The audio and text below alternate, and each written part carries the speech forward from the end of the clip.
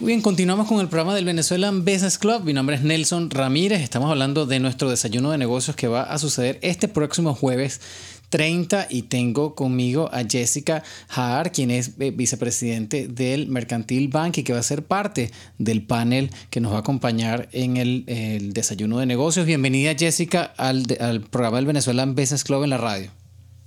Hola Nelson, muy buenas tardes. Muchas gracias por la oportunidad de tenerme en esta tarde con ustedes por la radio y además próximamente el jueves 30 en el desayuno de ustedes. Sí, señor. Bueno, para nosotros es realmente un orgullo y apreciamos mucho el apoyo porque este tema que vamos a tocar, para la gente que nos está sintonizando ahora, vamos a estar hablando de las diferentes opciones que hay de financiamiento para los pequeños negocios, ¿no?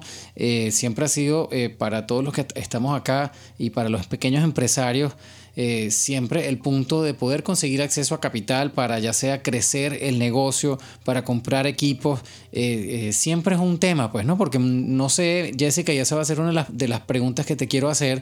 ¿Cómo has visto tú que es la cultura de crédito en la gente, en nuestra comunidad, aquí en la Florida, ¿no? Yo diría que mucha gente, en mi impresión, le tiene un poco de miedo a meterse en deuda cuando se trata de negocio, pero pues aquí más bien en Estados Unidos la cultura es que tú te apalanques en esas oportunidades. Entonces, bueno, bienvenida. Háblame un poco del enfoque, de la especialidad que tienen ustedes en el tipo de productos de mercantil. Claro que sí. Bueno, efectivamente, como mencionaste anteriormente, la gran mayoría de los dueños de empresas que están arrancando en los Estados Unidos, específicamente en el sur de la Florida, siempre tienden a no endeudarse o apalancarse y tratan de utilizar los fondos propios para el emprendimiento y el desarrollo de una nueva empresa, ¿no? Esto es bien cierto porque, por supuesto, hay una incertidumbre muy grande al inicio cuando las empresas están arrancando y sobre todo en los Estados Unidos cuando ya vienes de afuera, de que el manejo, el desarrollo es completamente diferente a los que estamos acostumbrados en nuestros países, ¿verdad? Entonces es importante que los empresarios, los dueños específicamente de pequeñas empresas, entiendan y sepan que una vez que la empresa ha logrado tener una madurez de por lo menos 3 años o 2 declaraciones de impuestos, ellos pueden optar para financiamiento para sus empresas, sea líneas de crédito para capital de trabajo, para flujo de caja, como también lo que ya sería unos préstamos ya mayores para la compra de su lugar de trabajo o local, o si bien sea algún tipo de local comercial que quisieran más bien alquilar, ¿no? Menciono lo de los 3 años porque en las industrias bancarias, en la industria financiera, ya se sabe que al inicio, por supuesto, es una época donde la empresa está arrancando, donde usualmente el primer año es muy difícil que la empresa sea rentable. Igualmente el segundo año ya se ha logrado sobrellevar tantas dificultades que el primer año experimentaron y el segundo año siguen en pie, van en curso y entonces ya logramos ver estados financieros positivos y eso le demuestra al banco de que la empresa es solvente, que la empresa ya tiene esa independencia financiera para poder optar y adquirir algún tipo de crédito para el beneficio de ellos, ¿no? Entonces, y eso es importante porque, pues como todo el mundo sabe, para uno optar a un crédito, a un préstamo, pues tienes que tener como que la base para poder cubrirlo, ¿no? Pero al mismo tiempo, si uno se pone a pensar, es una buena manera de validar, ¿verdad? Que no solamente para el empresario, decirle, mire, ya esta empresa está establecida, es estable, tiene 3 años funcionando, tiene un flujo de caja decente, tiene unos estados financieros decentes, ya tú puedes apalancarte en este tipo de herramientas y es como, me parece que es como un happy medium para todo el mundo, porque para el banco, pues obviamente representa menos riesgo poder prestarle dinero a una empresa estable, pero incluso para el mismo empresario le sirve como una manera de validar, sí, mira, ya no están improvisando, pues ya se comprobaron como empresarios, se comprobaron que tienen un sitio en el mercado, ya pueden crecer y apalancarse en estas otras herramientas, ¿no? Sí, y aquí también es muy importante que exista una buena relación y un nexo establecido entre el empresario con su ejecutivo.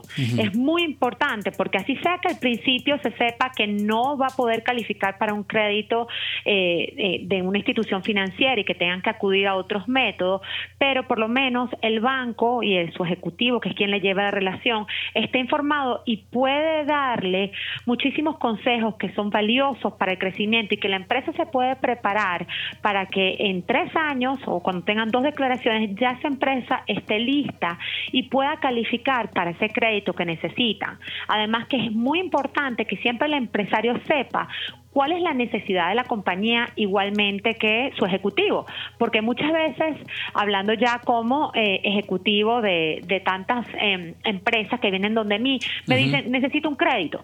Sí, pero ¿cuál es tu necesidad? ¿Qué quieres hacer con ese dinero? Claro. Porque igual puede ser una línea de crédito, puede ser un préstamo a término, y ese consejo es vital para que el emprendedor y el dueño de empresa pueda estar en el producto adecuado.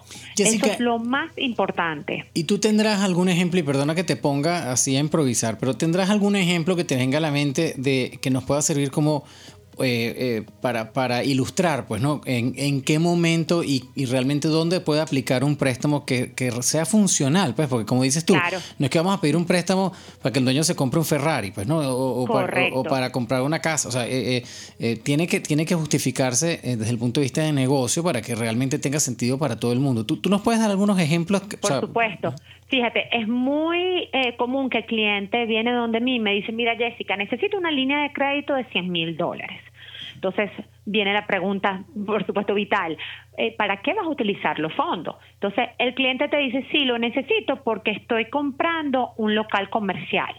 Entonces allí definitivamente el producto no es una línea de crédito. Aquí tú tienes un propósito definido. Esto es clave. El propósito definido es que tú quieres comprar un local comercial y esa deuda debe de poder hacerla a través de un crédito hipotecario para adquirir ese local. De modo que los términos son mucho más beneficiosos que si yo estuviera entrando en una línea de crédito, que es una línea de crédito para corto plazo. Esa es la definición. Entonces yo no puedo decirle al cliente, sí, tengamos una línea de crédito esperando de que eso lo va a utilizar para corto plazo, que es decir, de un periodo de 1 año o menos, cuando en realidad le está comprando un local que tú quieres tratar de tener una amortización de 25 años para que los pagos le queden mucho más cómodos.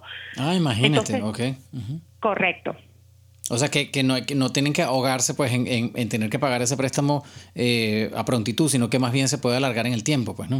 Es correcto. Y así entonces también el banco entiende cuál es esa necesidad y una vez más lo vamos a colocar en el producto, porque hay muchísimos créditos, ¿no? O sea, va a depender una vez más de la necesidad, porque puede ser una línea de crédito abierta para flujo de caja, que es usualmente la más necesitada, ya que esto le ayuda al empresario a tener ese flujo de caja en el diferencial entre le tiene que pagar al proveedor y que el dueño de empresa recolecta el dinero de sus clientes. Entonces, usualmente hay un gap de que el cliente necesita poder tener ese dinero para pagar al proveedor, y ya después, una vez que el cliente le paga al empresario, ya nos devuelve el saldo que tomó prestado de la línea de crédito.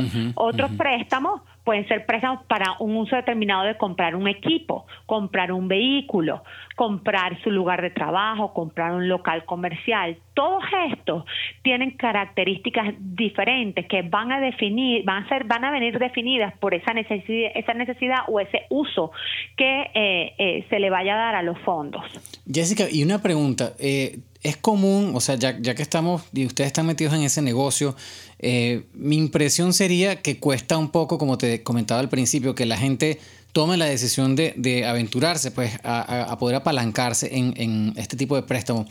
Toma mucho tiempo que la gente caiga en cuenta. O sea, ¿cómo es ese proceso de educación que ustedes tienen con los clientes? Porque me llama la atención saber realmente ¿cuánta gente estará pues buscando la manera de financiar su negocio sin atreverse a tocarle la puerta a un banco simplemente por no conocer, pues, ¿no? Cómo funciona, claro, o por miedo a endeudarse, pues, ¿no? Sí, no, es 100% un proceso de educación. Es poder establecer ese enlace entre su ejecutivo o un representante de un banco y el cliente y explicarle, y toma mucho tiempo, porque como te digo, puede ser que el primer día el cliente viene donde mí y me dice, mira Jessica, yo quiero comprar un negocio, quiero comprar una franquicia. quiero trasladar mi negocio que tengo en mi país de origen para acá. Pero en ese momento no va a tener acceso para una línea de crédito a través de una institución financiera porque solicitamos que tiene que estar establecido.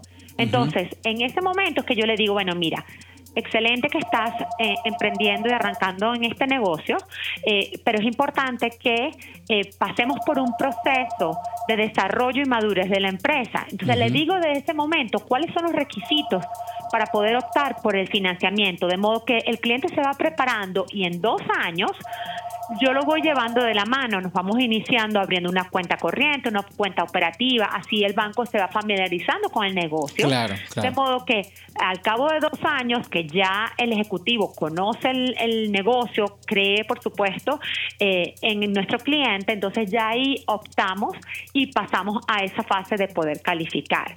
Y hay muchas veces que los clientes llegan y dicen, no, yo no necesito ninguna línea de crédito, pero después al cabo de los 2 años regresan y dicen, ¿sabes qué? Tienes toda la razón, yo no puedo seguir utilizando mis fondos propios porque me estoy descapitalizando y también hay muchos beneficios impositivos que ya su contador le puede comentar, ¿no? Que ese es otro punto, ese es otro punto importante. Eso que tú acabas de decir, yo lo he escuchado muchísimas veces, bueno, yo no me quiero descapitalizar.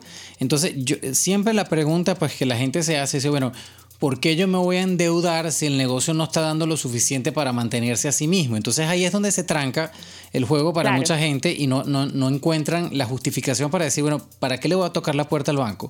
Si voy a pedir un préstamo que en teoría este negocio lo necesita porque no tiene ingresos de capital. Entonces, ¿cómo haces ese balance para que la gente entienda realmente cuál es el punto correcto para poder apalancarse? Porque no es endeudarse, es apalancarse. Pues, claro, ¿no? Es apalancarse. No, y dijiste algo muy válido. La empresa tiene que ser, por eso es que se piden que la empresa tiene que tener 2 años en existencia. La empresa tiene que tener ya una estabilidad. La empresa tiene que estar produciendo. Ahora, necesita ese apalancamiento del lado de la institución financiera para seguir creciendo, que es muy diferente. Porque al principio, y está correcto, el cliente capaz tiene sus fondos que quiere utilizar para ponerlos en su futuro, en la compañía que cree, en el negocio que cree, que tiene visión, y está bien que lo haga de esa manera, ¿verdad? Pero ya tiene que llegar un momento que esa empresa tiene que tener una independencia. Esa empresa ya tiene que calificar por sí solo y cuando el cliente lo solicita es cuando el negocio está dando los resultados suficientes para poder calificar para una línea de crédito o algún tipo de crédito de la institución financiera.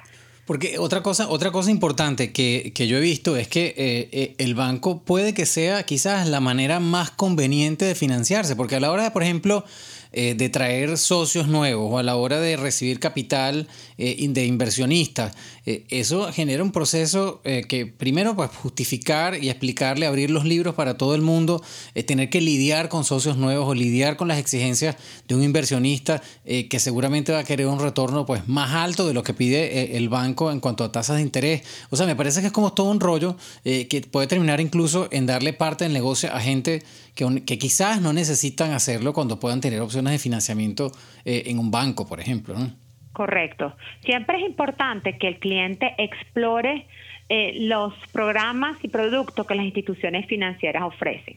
Por supuesto, no todos los clientes califican y por eso es que es muy importante que desde el día 1 el asesor o el banquero le diga con toda confianza, mira, esto es lo que tú necesitas hacer para poder calificar. Entonces, en esos casos que, lamentándolo mucho, la institución financiera en ese momento no le puede dar el apoyo, si existen otros mecanismos que capaz pueden ser una solución rápida, temporal, de modo que cuando el cliente ya cumpla con todas las características que el banco está buscando, lo que hace es que busca ese nuevo crédito a través de la institución financiera y le paga al inversionista o a la institución privada o el mecanismo que se utilizó para ese interín, ¿no? Entonces, hay muchísimos métodos. Lo importante es que siempre, una vez más, existe una muy buena comunicación, que esté claro, es un proceso de educar a nuestros clientes y hacerles saber lo que está disponible y poder colocarlos en el producto correcto, de acuerdo a la necesidad que esa empresa tenga, porque no todos tienen la misma empresa. Muchas veces vienen y dicen, sí, yo quiero lo mismo que le ofreciste a mi compadre que tiene otro tipo de empresa. Claro.